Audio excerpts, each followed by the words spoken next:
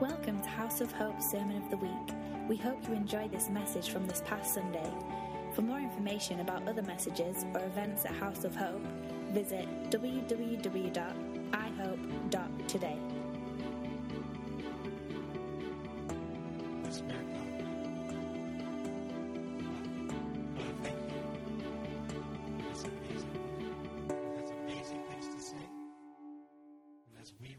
In your presence, just let what you have to say come. And anoint your words. Amen. Amen. Go for it. I'm glad to see some of you came back. It's been a fantastic weekend. I just want you to know what a privilege it is. It was. It is for me to be back with you after a long time, 11 years. For that, it was a little bit more frequent. It was frequent, but it's good. You go to certain places that become home in your heart. And I was saying to Anne this morning, Anne Reed is with me, and is my intercessor, and leads a tremendous group of ones who really care for us back at home, and when I'm out on the road, at different occasions, so I was really glad she could come this time.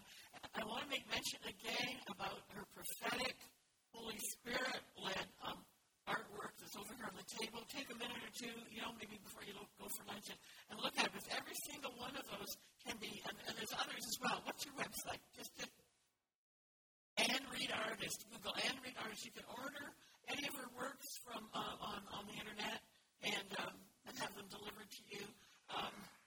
Each one is so fantastic and inspired. Like each one, it wasn't, I'm going to paint a picture about, the cross, for example. And when she goes to paint, she just begins to paint. And as things evolve, then, oh my goodness, she sees in hindsight what it is she's done. And there's such a tremendous anointing on each one of these. And I just believe that there's some of you that are going to look at one of them and say, oh, something is really being triggered inside about that painting. I want to know more about it. And I really believe that because they were painted under an anointing, that anointing carries them. I know there's nothing supernatural about them or anything like that, but that, the essence of that anointing will go to where they're placed. And she already has had the offering offered to do, and actually commissioned to do paintings for even certain individuals in the secular world. So they're going into the marketplace, and little do they know what they're getting. So they're really quite terrific. When you look at it, get on, you say, well, what on earth is that about? That doesn't say to me right now. And then you read the description that she's written on the back, and it grows on you. They're so good. So will you go over there after lunch and just kind of explain some things for people? I have no idea. Excuse me, we'll have a little, I don't know, ask your hostess. Oh, you're going to eat downstairs. Okay. One thing I really want to encourage you with before, this is not the message, okay? It's just an encouragement for those that were here for the weekend. Because I think it's really, really important. You have people come in, and, they pass through, they leave a deposit with you, and wasn't that nice, and we're on to the next thing. I really do believe, I don't want in any way, like my whole message this morning, one could think it could be a bit presumptuous, so we'll just deal with that right now. I don't want that at all. And I know that there were some here for the weekend that they listened, and I thought that's really great. I'll put that in my list of things to remember, and that's super, remember all with life. But there were others here this weekend that heard. You heard what the Holy Spirit was saying to you. Something was triggered within you. And it reminded me again this morning of the importance of that. And in fact, Anne and I were talking about it in the context of prayer. Watching over what he's already established, what he's already done. But I felt I just needed to give this, the word admonition sounds far too severe. I think it might be a good idea if you consider this. And again, I'm sitting here this morning doing worship saying, Lord, can I do that? Like, as a teacher, but as an exhorter teacher that wants to hit your heart, rather than a teacher that wants to give you accurate information. There's both, in in your motivational giftings, exhorters and teachers. And I'm the one that wants to hit your heart. So there's times that you might follow a slight temptation to kind of make the scripture fit where you want it to fit. And that really throws the teacher into a tizzy, believe me. But I had this one this morning, and it came to me again, and I see that you love using the Passion. I hope you don't use that as your sole source of reading the Word, but I tell you, it really puts color in it, doesn't it? And, it really touches you where you are. You really can see to understand it. And so it reminded me of what Paul is saying to Timothy in one particular section. And I felt the Lord smile on me being able to adapt it for us here and for me this morning without distorting the Word, okay? And so it's from 2 Timothy 2:11, and Paul is saying to Timothy, and he has anointed me, and I'm going to make it for us, okay, for this. He anointed me as his teacher of truth, the Cranbrook and the Valley. The confidence of my calling enables me to overcome every difficulty without shame.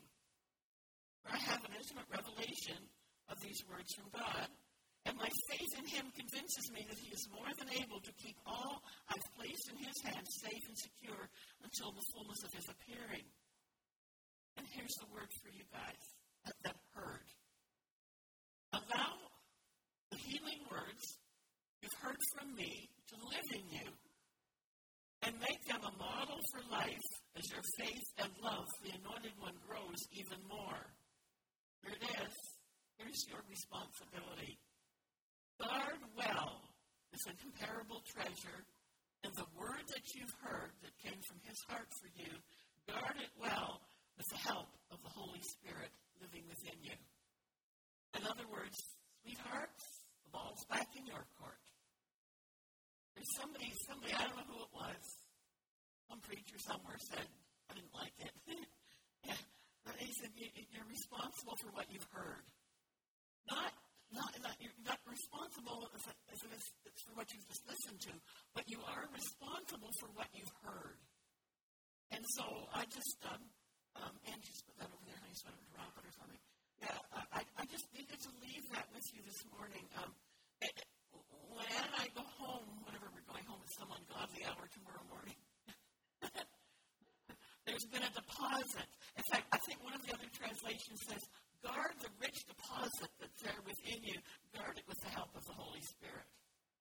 So don't let it fritter away. Actually, an interesting thing that happened to me a few months ago now when I was wrestling with some things in my own life. And I woke up, when you are waking in the morning, sometimes you're in between that asleep and awake part. Sometimes that's when he really speaks to me. He drops something really fast, and I have to grab it and write it down so it doesn't fritter by the time I get downstairs for coffee. But anyway, within this place, he woke up and he said, consider and don't forget your core identity. Oh, yeah, you can chew on that one. My core identity. I realized that's almost like the word that's in my heart. Like I chuckled when I looked at my stuff that I'm going to give you this morning, because for some of you, there's been this thread of the same truth all through. I just realized it was not done on purpose. The thread of the same truth has gone all through from Friday through Saturday morning, Saturday afternoon, Saturday night. Well, here it is again this morning. Some of the same scripture, some of the same words. And it comes from who I am in Christ. It's coming right into who you are in Christ. And he wants to walk through. He says, consider your core identity. And then I heard him say clearly, stop being swayed by all the other ideologies that are out there. I thought, wow. In other words, I think, I have that water. Thanks. I think that he's honing in. He's causing things to get much more clear, much more explicit and tighter. Excuse me. So with that, Father, I thank you for your word this morning. I thank you that you've already planned a landing place for it. You've already planned hearts. I thank you, Lord, that you are opening up the eyes of our understanding. You're opening up revelation to us so that we can grasp the magnitude of who we are in you, what it means, and that the very same power, the very same spirit that you raised from the dead dwells within us. Wow, thank you, Lord, for this morning. I have all sorts of words I could call you. Secret weapons. You're his secret weapons. One term, I suppose it sounds rather flippant, but you're out there in your world, in your places of assignment and that, and you just look like you. Jehovah's Sneaky's at work all the time. Remember, we talked last night about being glory carriers and light bearers. You carry his presence within you. Not only is his presence upon you, I think I might look at that on my shirt this morning, his presence upon you, but he's there within you. And at his time, at his moment, oh my goodness, he expresses himself. You don't even know it. You're carriers. I declare to you this morning, I prophesy, you are tremendously infectious. Tremendously infectious. It's time, though, that we began to grow. I mean, I've said this several times in the weekend. It's time that we began to grow from theory to reality and to understand that, But when I say it's time we begin to realize or experience the reality of what we believe. Okay? And this morning, I want you to see yourself. Thank you for the worship. Thank you for the songs. Thank you for your offering declaration. That offering declaration had so much more in it than just your declaration for an offering, believe me. I think we may do it again before the morning's over. I want you to see yourself differently. I want you to become, I had a whole new just kind of a click about this. People say to me, well, what do you do? You're in an airport or you're, getting your hair done or something. Well, what do you do? Oh, you're a speaker. What kind of speaker? So you're stuck here on the spot because you don't want to sound religious and put them off. But, you kind of sneak around. Well, one terminology I use in some places, I'm a motivational speaker. Oh, good. Little do you know. And then I laughed. I just remember that sometimes I say that because I laughed at what I had here in my notes for you. Because, you see, I want to help you become a possibility thinker. Well, my name isn't Mrs. Tony Robbins, so they're, possibility thinkers. And I thought, this has nothing to do with self-focus, self-protection, self-improvement, all that stuff that the motivational speakers out there talk about, But by becoming a possibility thinker, I think we need to learn to think biblically, not according to our lovely Canadian, and North American culture. We've got to learn to think biblically. I was speaking to a group a couple of weeks ago requiring an interpreter. And I was talking to some of them about interpreters. You get to a point where if you're multilingual, you also think in the other language. Like if you're French Canadian, then when you're in the French mode, are you thinking French? But when you're in the English place, are you thinking English, or are you having to translate from French to English and back and forth as you go? Isn't this interesting? Wouldn't it be awesome if we were so thinking biblically? We didn't have to kind of make everything work to fit. It would be right there. And I think in Philippians 4:13 from Amplified says, and here's a motivational statement. Here's a possibility thinker statement. Where he says, I have strength for all things in Christ. I'm ready for anything. Really, I love what you said. Wasn't that you that said seizing the moment, recognizing the moment? Somebody said that, and I thought it was you, yeah. I have strength for all things in Christ. I'm ready for anything and equal to anything through him who infuses strength into me. You see, if we were really thinking biblically, we wouldn't have to argue that. Well, it was all right last week, but boy, it's been 1 inch of a week today. Listen. Now I'm thinking, hey, in the middle of that, I have strength for everything. I want to look at that this morning. There's a much quoted verse, I'm sure that you know, and I'm going to give it to you from 3 translations and see if you can catch the common thread here. It's from Ephesians 3:20, New King James. Now to him who's able to do exceedingly abundantly, and to me, exceedingly abundantly means far more than. As a matter of fact, that's the title, if you need a title, for this morning's message, far more than. Now to him who's able to do exceedingly abundantly, far more than all we ask or think, according to the power that works in us. Listen to it and amplify. Now to him, by the action of his power that is at work in us, is able to carry out his purposes and do superabundantly, far over and above all, far more than, above all that we dare ask or think, infinitely beyond our highest prayers, desires, thoughts, hopes, or dreams. Oh my goodness. And then from the message. God can do anything, you know. Far more than, that was in there. I didn't know. That was it. Far more than you could ever imagine or guess or request in your wildest dreams. He does it not by pushing us around, but by working within us, his spirit deeply and gently within us.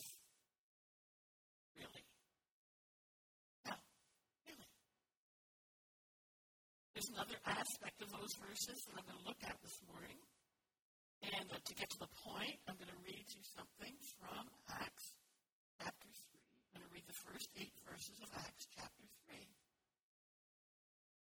Better we read it rather than just my own paraphrasing it. Because you've got to be careful to just read what it says, not add your 2 cents worth every other time.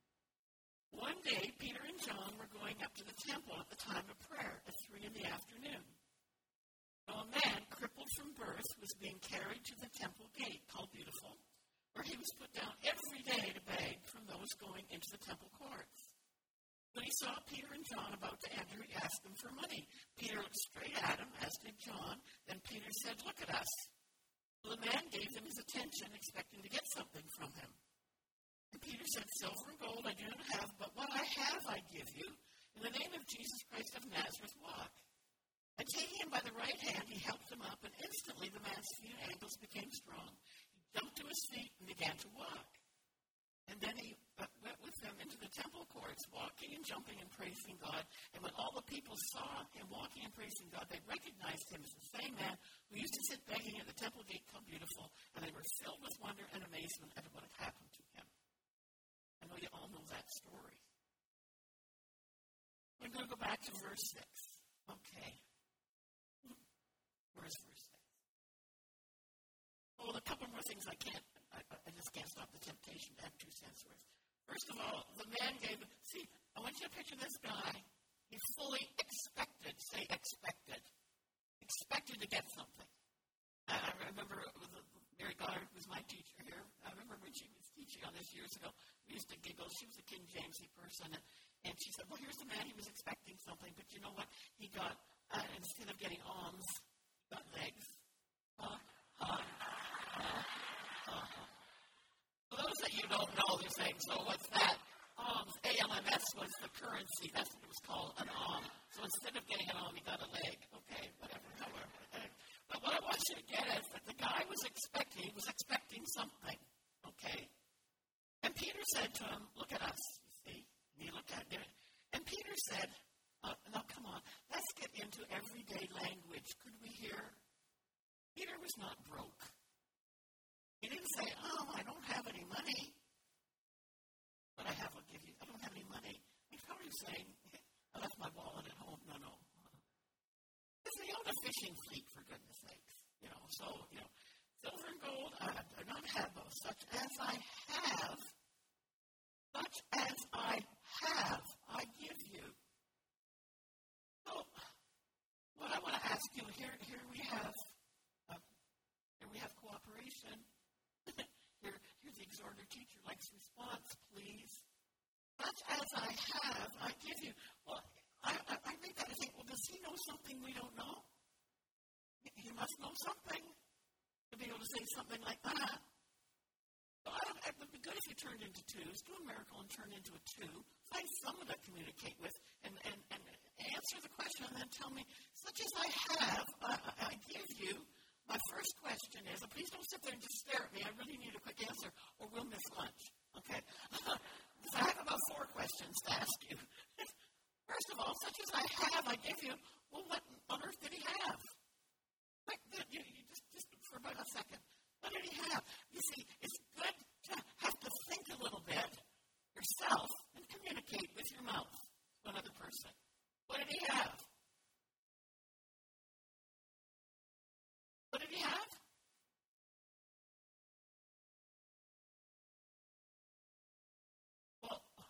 so did he. Okay, well, I'm not negating your answers. Well, you're closer. I got something. I've got something. I'm going to give it to you. What did he have?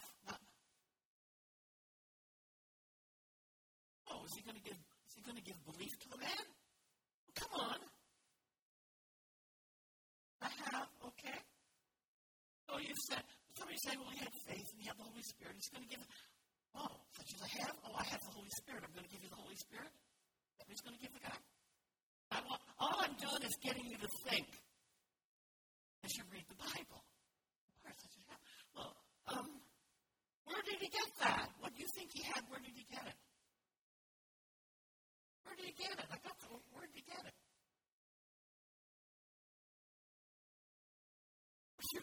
Okay, I don't care. Give me a bad answer. Just give me an answer.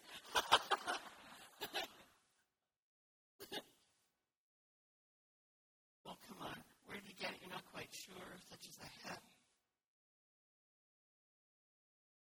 No. Right. So we agree he had the Spirit of Christ within him, right? Holy Spirit within him. That's where he got what he had. You still really haven't told me yet. Well, somebody said it a little bit close. Well, let me ask you a question. I want a serious answer. Who do you have? Who do you have? Come on. I hear some mumbling. Huh? Oh, gee, that could be a big one. That could be another whole weekend. Okay. Come on. Who do you have?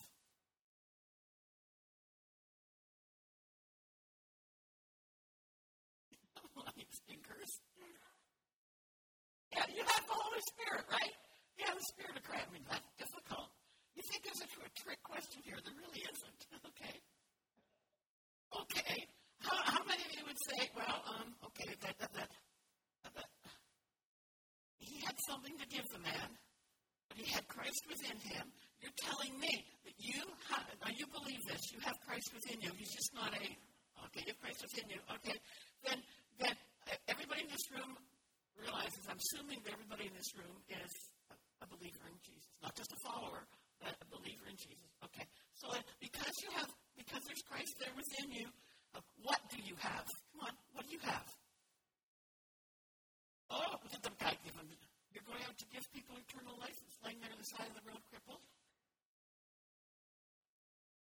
Oh, you're going to give lots of love to some poor person that's laying there in the middle of the road hit by a car bleeding all over the place? I'm going to go, and I'm going to minister love to you, honey.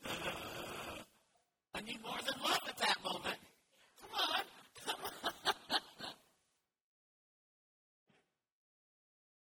If you have Christ in you, and you say you do, and you believe you do, then what do you have? What do you have to give to somebody else? The hope of glory? Thank you.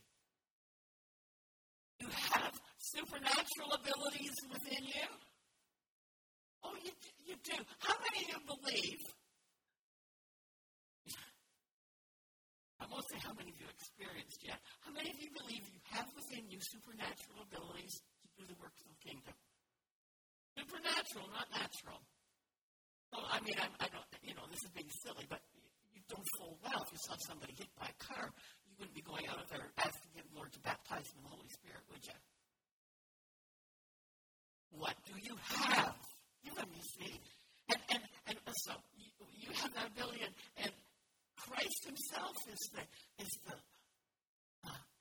strength, the healing, the anointing, everything that you need, And that's what he gives you. Would you say that he gives you power? Well, that's not a bad word, power. Sounds like it's I don't think that we walk truly believing. I'll give you a couple of examples, testimonies in a bit. Listen, Peter had the faith of God in him. Now, I hear, those of you who weren't here will get the instance here. But here I am again saying this morning, all of a sudden, I think I'm supposed to be learning something from this myself. You need to know that as I'm teaching you and I'm trying to pull truths of life out of you, I'm wrestling with it first. Absolutely, absolutely. But listen again, especially for those of you who weren't here. Galatians 2:20, and again, I love the Passion version of it because it's pretty clear, much more clear than some of your other translations.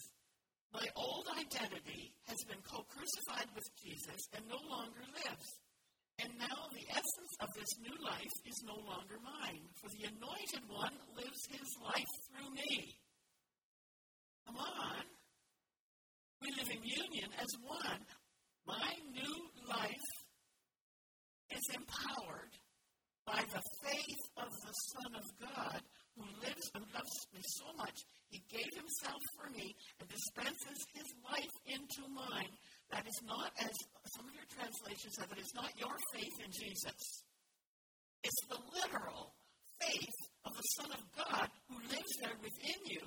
And this is what Peter had within him, and it manifested when it was needed in a moment of time from his Spirit as a gift of faith.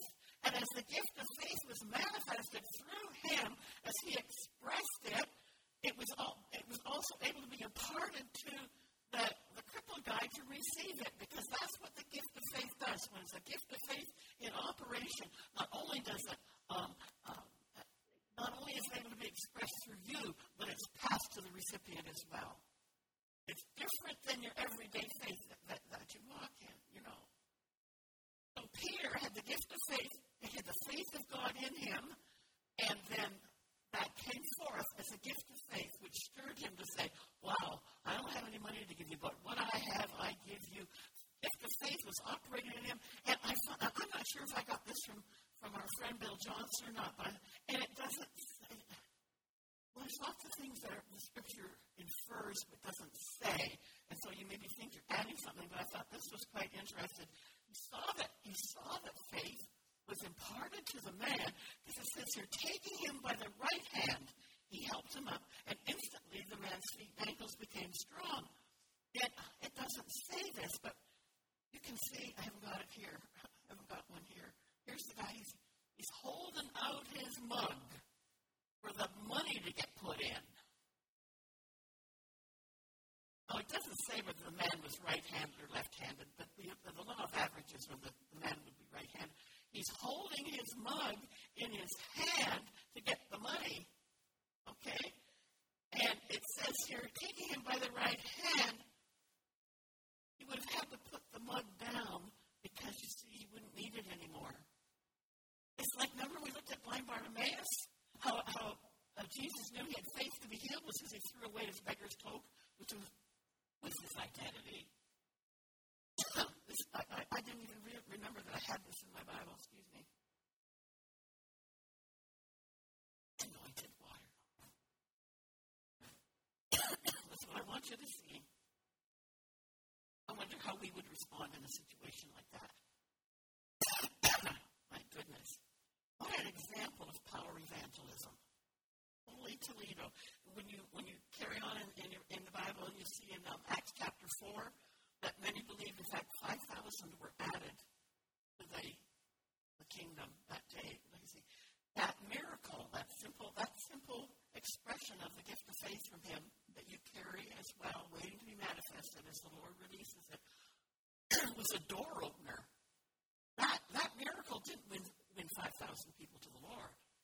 It was a door opener. If you read your scriptures, it was a door opener for the word to be preached that brought people to salvation. Okay, miracles do not save anybody. It's the releasing of the word that does. You see, it was the door opener. Now go back to Ephesians 3:20. Now to him who is able to do exceedingly abundantly, far more than all you can ask or think, according to the power that's at work in us. Oh my gosh.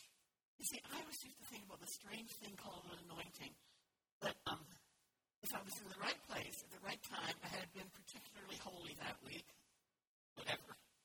But maybe God might use me. So some kind of a great zap would come from the heavens somewhere on me and ignite me to do what I had to do, you see. Or so when you have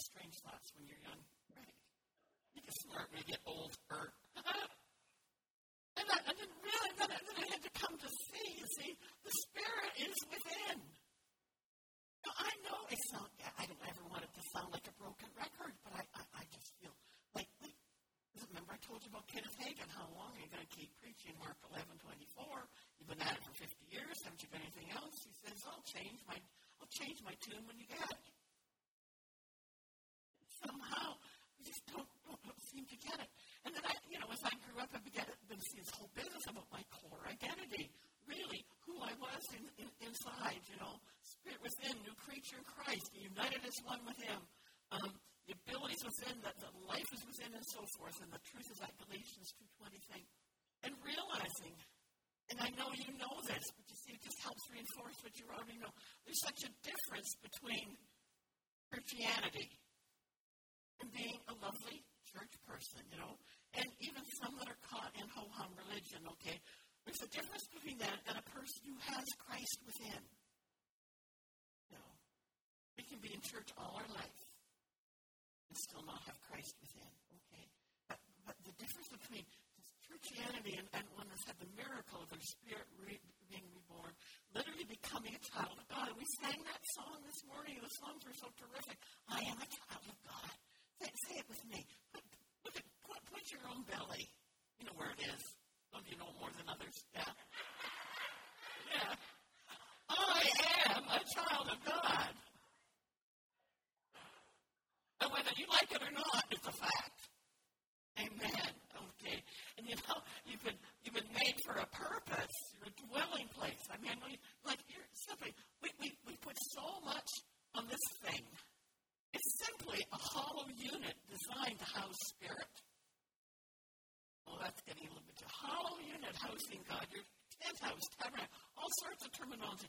You're a container. 2 Corinthians 4 says we're just simply like a pot. Cracked a little. But what a lovely bunch of crackpots.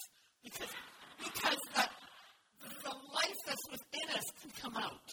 You read it yourself, so that the glory and the power that's seen is pretty obvious. It's got to be obvious. It's not. I mean, for goodness sakes, it has to be obvious. It's not us. And you know what's awesome? I don't know why I need to say this. I think it's an encouragement to somebody. I remember when we're teaching on the gifts of the Spirit, it's so important. Mentally handicapped, mentally challenged individuals operate all the gifts. Because it doesn't come from your smarts. It comes from the one who lives there within you. Friday night, we talked about you being a branch. Simply a branch hanging there. You're the one who produces the fruit. We keep trying. The fruit of the Spirit. He produces the fruit. You do not produce the fruit of the Spirit. The fruit of His life. He produces it there within you. It's in the sap, and is that designed to flow through you. It will manifest itself as fruit. You're simply there to be carriers of that, And the last night we talked about you being glory carriers and light shining in the dark world. Oh my goodness. I think I said this to you. Good old Bobby Connor again, our Texan prophet. He says, one of the purposes for being a Christian is to make an invisible God known. I mean, look at yourself. You look at yourself. You said, little old me, Randy Carter, little old me. Can you imagine one of the purposes for you being a born-again child of God is that through you, an invisible God would be shown, would be known? See, that's far beyond our North American intellect. And I think many in the church have been kept in such ignorance about the more than power that dwells within them. Okay? There's power within a believer that's not of them. There is a life and a power within you that does not come from you. Okay? You cannot produce it in the natural. I don't care how many Bible studies you go to, how many groups you go, everything you go through to enhance your walk as a believer. You cannot produce the things of the Spirit in the natural. It's resurrection power. It's what Paul talks about in Romans 8, the law of the Spirit of life in Christ Jesus. Okay? It's the law of the Spirit of life that's in Christ Jesus. Acts 1:8. I know you know all this scripture. Jesus said to the people before he ascended, you shall receive power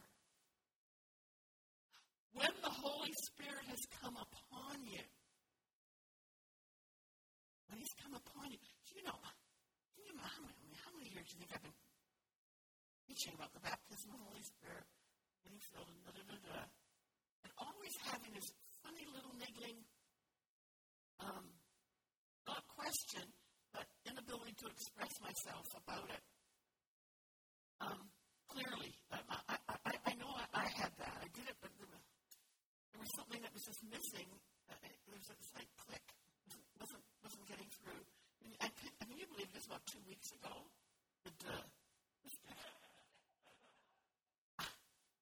first of all, he's speaking to, ones that are with him, who already have the Holy Spirit dwelling within them. And go back into Luke 24. Where's the other one? Was it John 20? I've got my scripture right here. It's just coming to me this morning. Even in Luke, I think Luke 24, it says, "You shall be in Jerusalem. You'll be clothed with power." Clothed is like an outside thing. You'll be clothed with power, after the Holy Spirit's come upon you. Holy Spirit's come upon you. And people, you think, when you're born again, the Holy Spirit takes up residence there within your spirit. You become one spirit with the Lord, okay? But now comes this other thing. He says, wait, because something else is going to happen that is going to help you along your way, okay? Wait until you're clothed with power. And oh, my goodness. You see, you have this Holy Spirit in you for you. But then you have this Holy Spirit on you for others. Now, I knew this, but I couldn't. Can you imagine? I can talk about just about everything. I couldn't articulate that, but I saw the difference. So much easier to explain to people what the baptism of the Holy Spirit is. You're not getting an added oomph to the one that's already there within you, like an added anointing of the one that's already within you. He said, wait till you're clothed with covered in power from on high. So the Spirit is within you for you and upon you for others. I don't know if that does anything for you, but sure, something clicked with me. Take heart. You finally get it. Finally get some things that you've been walking in for a long time. It's the time we began to experience the reality of what we believe. I tell you, it's ever so much, that poor grammar, ever so much easier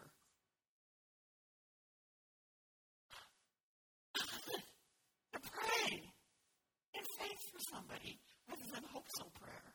We're full with the Holy Spirit. Oh, we're coming filled with the Holy Spirit. Well, they already are. Now, when you receive power, now you can go home and digest this and take it apart and receive it or not. That's between you and the Lord. You'll receive power when the Spirit's come upon you. Why? To be my witnesses in Jerusalem, Judea, Samaria, and around the world. Well, that one, I always had difficulty with that because I'm not strongly evangelistic. I'm not one that goes out, and can get, draw people into the kingdom really fast. I think it's Kenneth Copeland that says, you catch them, I'll clean them. Okay? That means both. You need both, okay? And so, power to be my witnesses. You mean if the Holy Spirit comes upon me, then I'm going to be equipped to go out and meet people on the street, meet people in the park, go door knocking, and all the things that we think of in evangelism, in touching people for the Lord. And I thought, be witnesses. What am I being witnesses? Well, does somebody really want to know my story all the time about, let me think, went to Pioneer Camp every summer for 6 years, got saved every summer, and then went for about another 10 years before I met the Lord again. But people don't, Well, some of you, I know, in this room have dramatic testimonies, which when you give them to certain people, it's a trigger. It's a silver and gold I have, I none, but such as I have, I'll give you my word of truth. And man, that whomps right into they get it. But the word that there is, you'll receive power to be. Not just talk it, but to be. And he's designed you and me to be ones that carry his life, that are an accurate demonstration and witness of the fact that he is raised from the dead. I'm going to be a false witness. I don't want to be a lame duck witness. Is there a power within and upon the enables us to show him in such a way that he's alive and well on planet Earth. You know what I mean by that statement? But, do you wrestle through words like this? Or would you just read it and just take it at face value? At what point we start to think about it? Start to think about who you are. Acts 3:7, Paul comments about the effective working of God's power within him. 1 Corinthians 4:20, I love it. For the kingdom of God is not a matter of talk. The kingdom of God is not a matter of word, but in power. If it were a matter of word alone, if it were a matter of the talk, the United States and Canada should be the most spiritual, it should be the most spiritual continent on the face of the earth.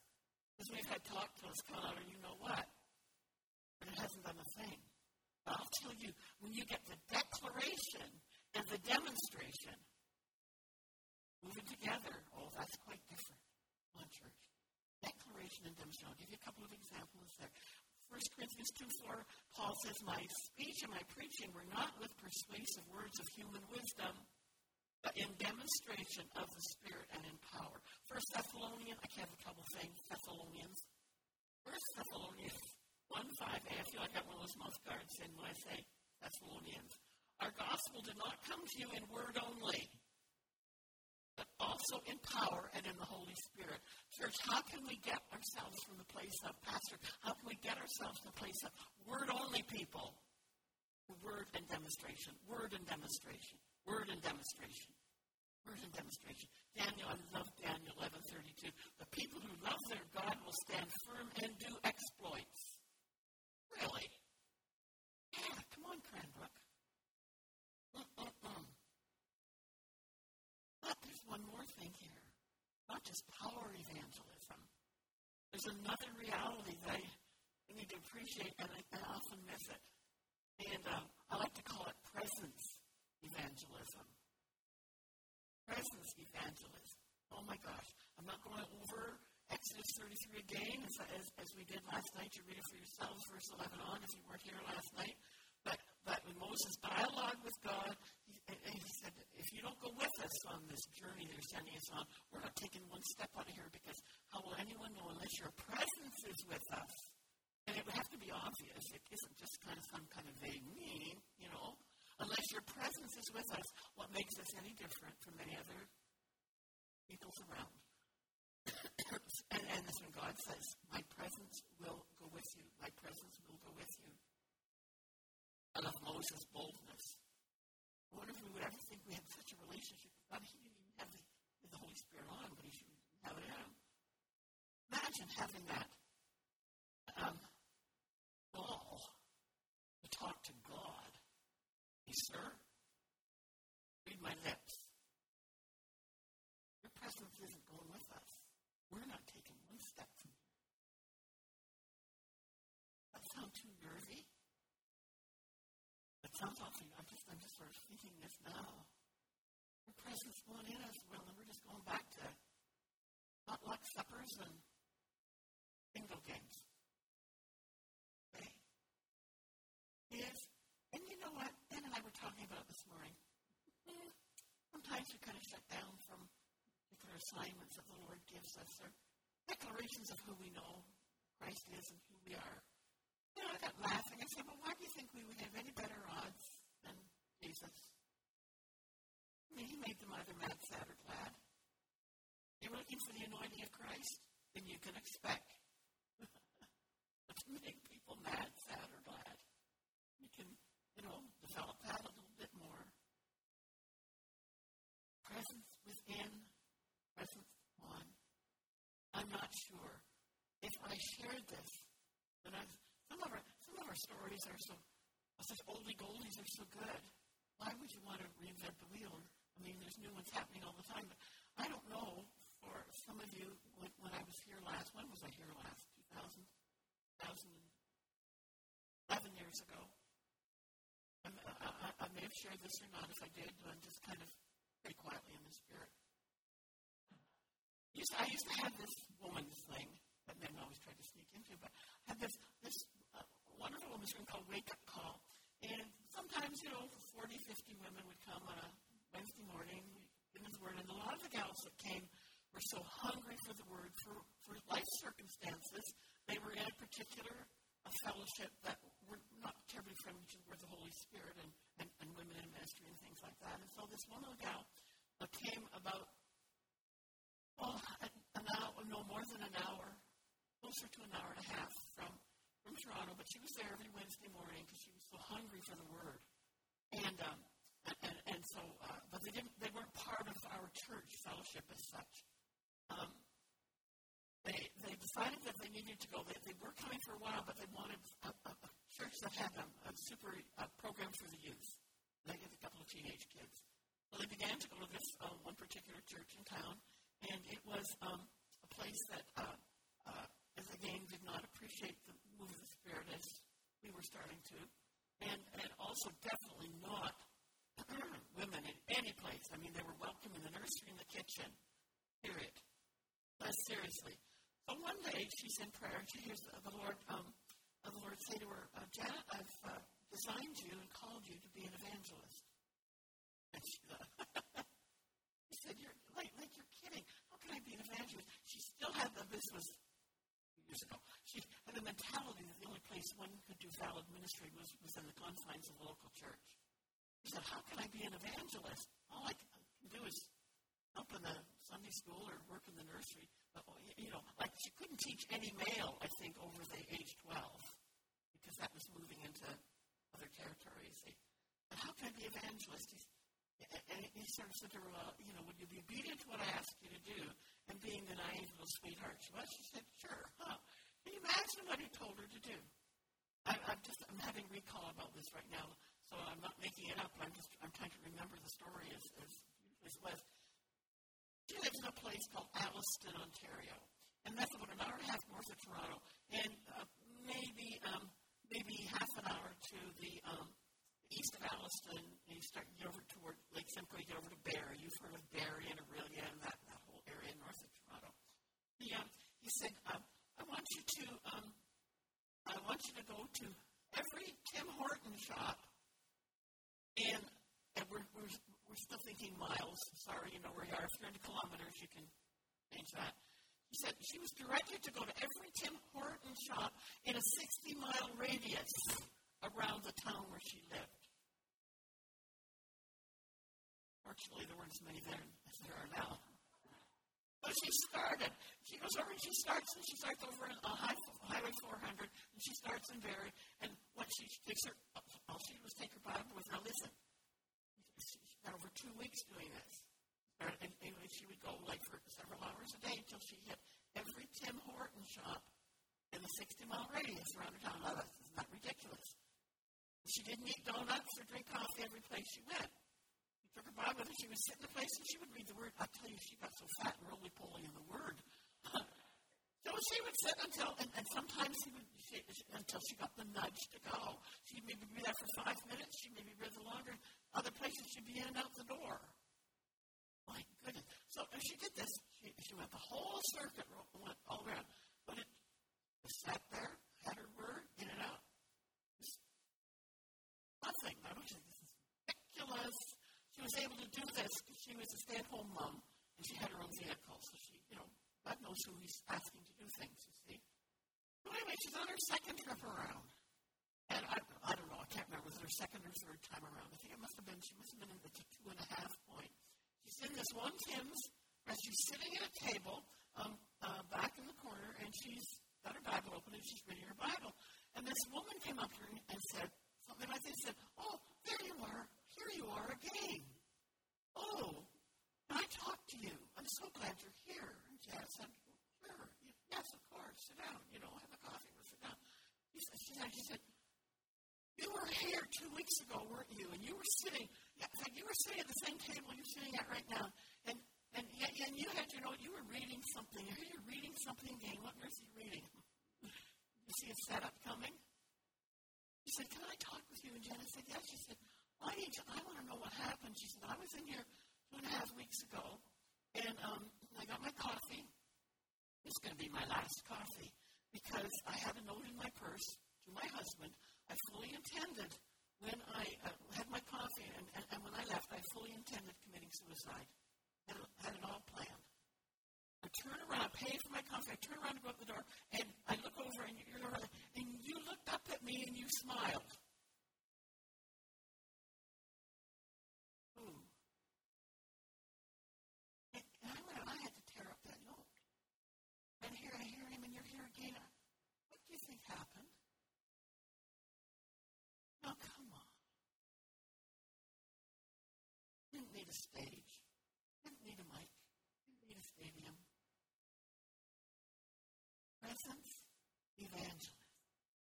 You carry a presence. Oh, my goodness. So many stories. I don't know what the end story of this one is. But it's absolutely amazing. This one gal in our church occasionally has several different places where she goes. Pretty well. It wasn't Starbucks, it was Tim's again. I think we need to have an intercession for Tim's across the nation. She's in Tim's again out in the east end of the city of Toronto. She's in line for her coffee. And ahead of her is an elderly lady with her daughter. They get served and go to turn around, and the elderly lady goes, plonks right out on the floor, cracks her head on the floor, starts to bleed from her eardrums, eyeballs roll back in her head, and she's dead. Without even, because let me tell you, because this is in brackets for you to know. If a gift of faith is an operation, you will never say, should I, or maybe. But a gift of faith is an operation. It's boom. This gal, the Thames is full. There's every call 911. Here's this lady laying there dead as a doornail. She drops to her knees. Who cares? She drops to her knees immediately. Lays her hand on that woman's head and calls her back to life. When the ambulance came, she was breathing, cognitive, and they took her off to the hospital. And my friend, after she got her coffee, I got her phone out and tried to find out what hospital they took her to, but couldn't. And I don't know part 2 of the story, because I haven't seen her since to ask her. But, silver and gold have I none, but such as I have, gift of faith I give you, boom. What a story. And you may know this story from being associated so much with Bethel, but with Heidi Baker's ministry in Mozambique, in Surpriso, I get his Surpriso's part of his name. I never get the whole thing. He's the lead pastoral overseer for all the pastors, for all the something like 11,000 little fellowships that's over there in the jungles of Mozambique. In the community he lives in, they're small, little, poor communities, but in the community he lives in, he gets the word that this, my teenager, I think she was 10 or 11 years of age, I'm not sure about that the daughter of a family in town died. And so he went to the house, and their houses are really small, like the whole living quarters is no bigger than what we're in here, you know. He went into the little hut, the little house that was them to comfort the parents. The daughter, the kid, is laid out on the table, She's laying there on the table. She'd been now dead for about 4 hours when he got there, you know, about 4 hours. So she's laying there dead, and he came to comfort the parents. So he's talking to them and praying with them and, you know, encouraging them early, and just quite, I would say by accident, he just talking, and his hand is on the little kid. He's sharing with the parents. And all of a sudden, Bob wakes up and gets up. Melissa Kumai, go get her some food. Now, I know that's probably you say that's pretty extreme. Well, that's pretty big. What did I scribble here? That's pretty big. Oh, did I write that down? That's pretty. I haven't got it. That's pretty spectacular, you'd say. Yeah, it is pretty spectacular. But you know who is pretty spectacular? You are. includes evangelism. The very presence of Christ in you as a believer is able to do super abundantly far more than you could ever ask or imagine, according to the power that's at work in you. Oh, there are just so many stories. You know, we are designed to be lights shining in this world. You are designed to be lights in Cranbrook and the Valley. Cranbrook and the Valley, okay? So I would pray that our ministries, you're all called to the ministry. I thought I'd tell you that. The ministries and the life and the preaching is where we walk, live, where we live and move and have our being, is where He's with us. And that we would begin to live by the power and of signs and wonders and miracles, and that we will really be witnesses of the fact that Christ is alive, you know. Oh, my goodness. You know, in the early church, signs and wonders, I'm just about to finish that one little testimony here. Signs and wonders accompanied the preaching of the gospel in those days, okay? To authenticate, make the words real in the eyes of those who heard. It was a New Testament pattern, not just through the apostles, but for ordinary people. Who today feels that they're just an ordinary person? Is there anybody here that feels they're just an ordinary person? And the rest of you, no. I'm serious when I ask the question. You feel as Randy Clark would say, this little old me. Now, come on. I know you feel like you're an ordinary person, okay? Ordinary man, ordinary woman. When we feel that, you see, we've forgotten to acknowledge the one that lives within us. So based on the New Testament pattern and the supernatural abilities are available, you know, for each one of us, it seems appropriate to expect something. What's your expectancy level? Really, honestly, don't expect much to happen. You're like, you won't see much happen. Anticipation. Do we expect the wonderful action of the Holy Spirit to pour forth through the yous and the me's? Or is it just for the stars? Come on, you know. And here's where I was so challenged. I'm trying to think about the timing because this word came for me in 1999, but I'm not sure whether I thought it was relevant at the times I was here. In 1999, Ruth Heflin came to check out what was happening. Anybody understand the prophetic movement over the years? And some of you who are older would have known that name, Ruth Heflin. What a mighty... her book on the glory, do you have the glory in your library? You probably do. I hope you do. It's amazing. Great giant of a woman that just by her sheer presence could intimidate you. She was about 6'3", 300 pounds. Pentecostal holiness was the bun. And when she moved, the room moved. But when she moved, the room moved in the spirit as well. Oh my goodness. I will never forget early revival. I was asked to go and do this massive conference in Washington, D.C., and the other two people were Judson Cornwall and Sister Ruth Heflin and me. Yes, I really rocked the boat because of this wonderful ministry. Well, it doesn't matter. Within time, Handmaidens with Sister Gwen Shaw. And I didn't know protocol. So I got myself the most glamorous, jazzy, gorgeous, smooth pantsuit that you could ever imagine because I wanted to look like a sharp businesswoman, you see. And I discovered later I have been known as a forerunner. I was the first woman in history to ever wear slacks on the platform. In the meantime, I'm quaking inside because I'm right beside this woman of faith. Oh my gosh. She'd open her mouth and everything would shout. Unbelievable. So anyway, she comes to catch the fire. Oh no, she came to check us out. And we had a time with her in John Arnott's office for a while and praying before the service began, and then she gets up on the platform. And I'm hosting the meeting that night, so I'm standing over at the side of the platform. And she turns around and she points her finger at me. When Ruth Heflin pointed her finger at you, you knew you were in for it. And she said this. It still gets me. And then it still gets me because of what I didn't do with it. Greater healing, greater miracles, Greater emphasis on miraculous. I want you to see if you pick up one word through here.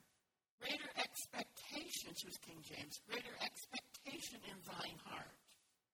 For as the expectation comes, the miracles shall happen.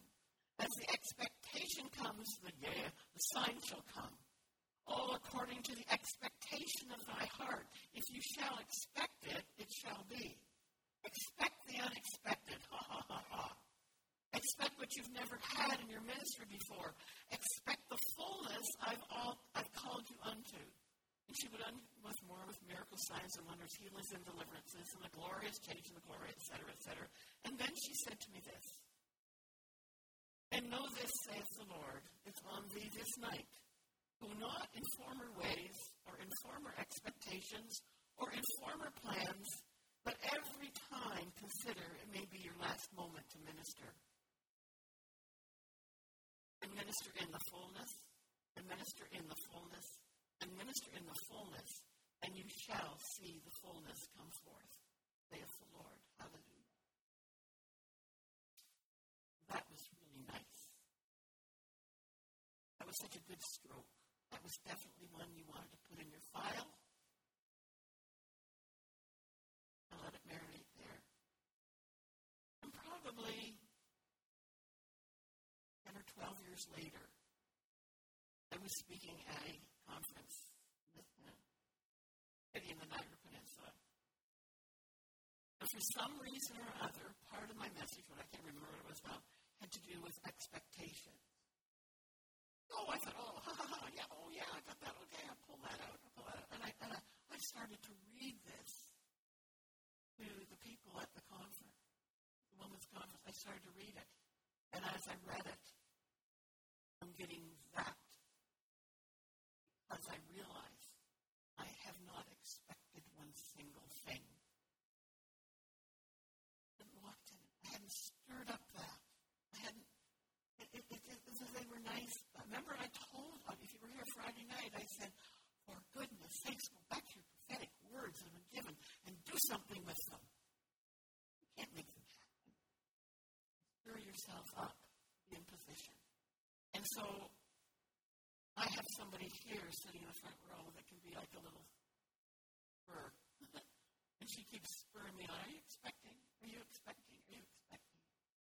I think when you've had yes. You see, when you've had much in your life that has created hope deferred, then to be able to, to release yourself to the Lord, not to be able to change your mindset from expecting hope deferred to expecting fullness, then, don't you wish he would snap his beautiful fingers and we instantly came into work out your salvation. Not work for it, not work to keep it, but work it out now with an awesome regard, the Bible tells us in Philippians, that tells us, we can't do it in our own strength, but trust him to lead us and help us fulfill it. And so I leave that with you, this business of expectancy. As Paul said in Romans 15:19, in many signs and wonders, by the power of the Spirit of God, I have fully preached the gospel of Christ. You don't want it just be ministry in church. Church is such a safe place to do ministry. How about in Tim Hortons? How about in the car lot? How about, out in the field? How about in a boat in the lake? Wherever you are, you carry him with you. And if we were walking day by day, and I'm not talking about being religious, I'm talking about walking in a day-by-day awareness of who it is that's there within you, I think we'd be more ready on the spur of the moment at his for me, it's a psst. For me, it's such a still, small voice. I know that there's three-dimensional Technicolor visionaries in the room. Bless your little hearts, but there's the rest of us. And we recognize that, okay. Yeah.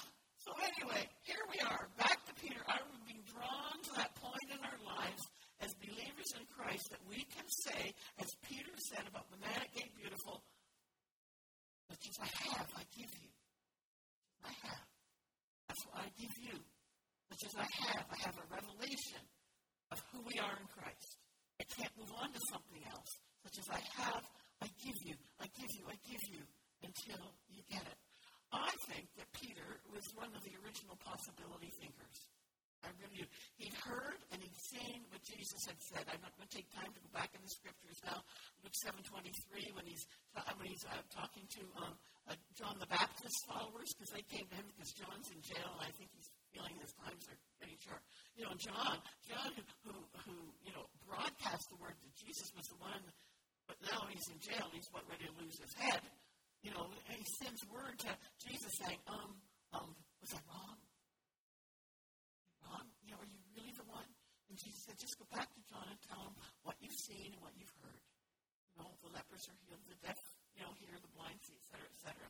Peter would have recognized that. He heard and he saw. And he also, I believe that when Jesus said, was it John 14, I think it's John 14:12, those who believe in me, the same things I've been doing, you will do also, and even greater things. There was, the greater things. I just say, how about the same things? It started with the same things. And even the greater things, as a matter of fact, is leading somebody. The greatest miracle of all is leading someone to salvation in Christ. That's the greatest miracle of all, but that's another story. And I don't know. Some of your Bible people say that these words were added at the end of Mark 16, but you would have heard Jesus express this over and over again. These signs will follow those who believe. Those what? Those who believe in what? Those who believe in Jesus, or those who believe the signs will follow? What do you think? In my name, they will cast out demons, they will speak with new tongues, they'll take up serpents, and if they drink anything deadly, by no means hurt them.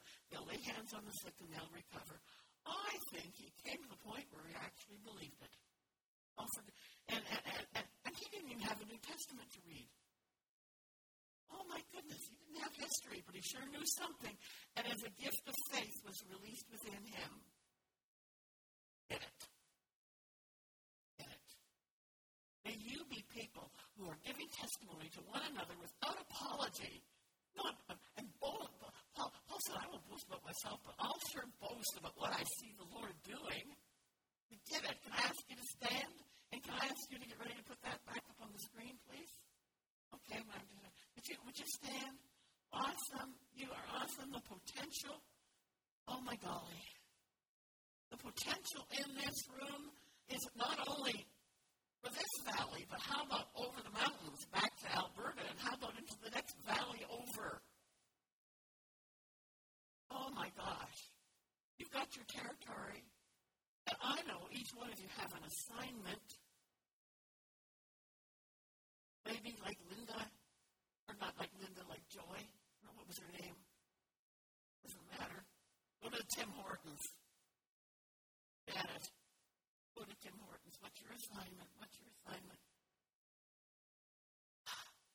Would you pray this after me? Lord, your word says that you are able to do super abundantly, far more than all I could ask or think, according to your power that works in me, and also that your presence accompanies me. Father in heaven, I want to actually believe it. Please forgive me for being a person of weak expectancy. Thank you for giving me your life and teaching me how to walk and live in the fullness of that life. Amen. I want you to say again, power in the spoken word. There is. So I asked Pastor to put the thing up that you read before your offering. I thought it was so rich. I thought it was so right for us all this morning. That's fantastic. Look at that. It's no mistake you don't even call it that. Look at that. Come on. I am powerful. And what I believe changes the world. So today I declare, God is in a good mood. Loves me all the time. Nothing can separate me from his love. Jesus' blood paid for everything. I will tell nations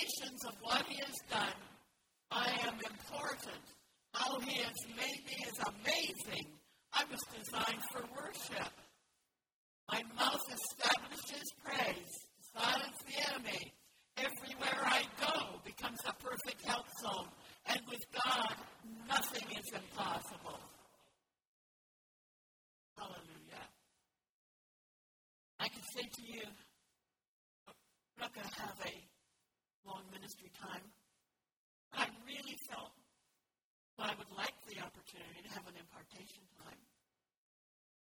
And I could say to you, quite seriously, silver and gold have I none, but such I do have. I would love the privilege to just impart to you by faith. And it would be something like just a fresh release of rhema, revelation, a fresh release of unveiling, a fresh ability to be able to see.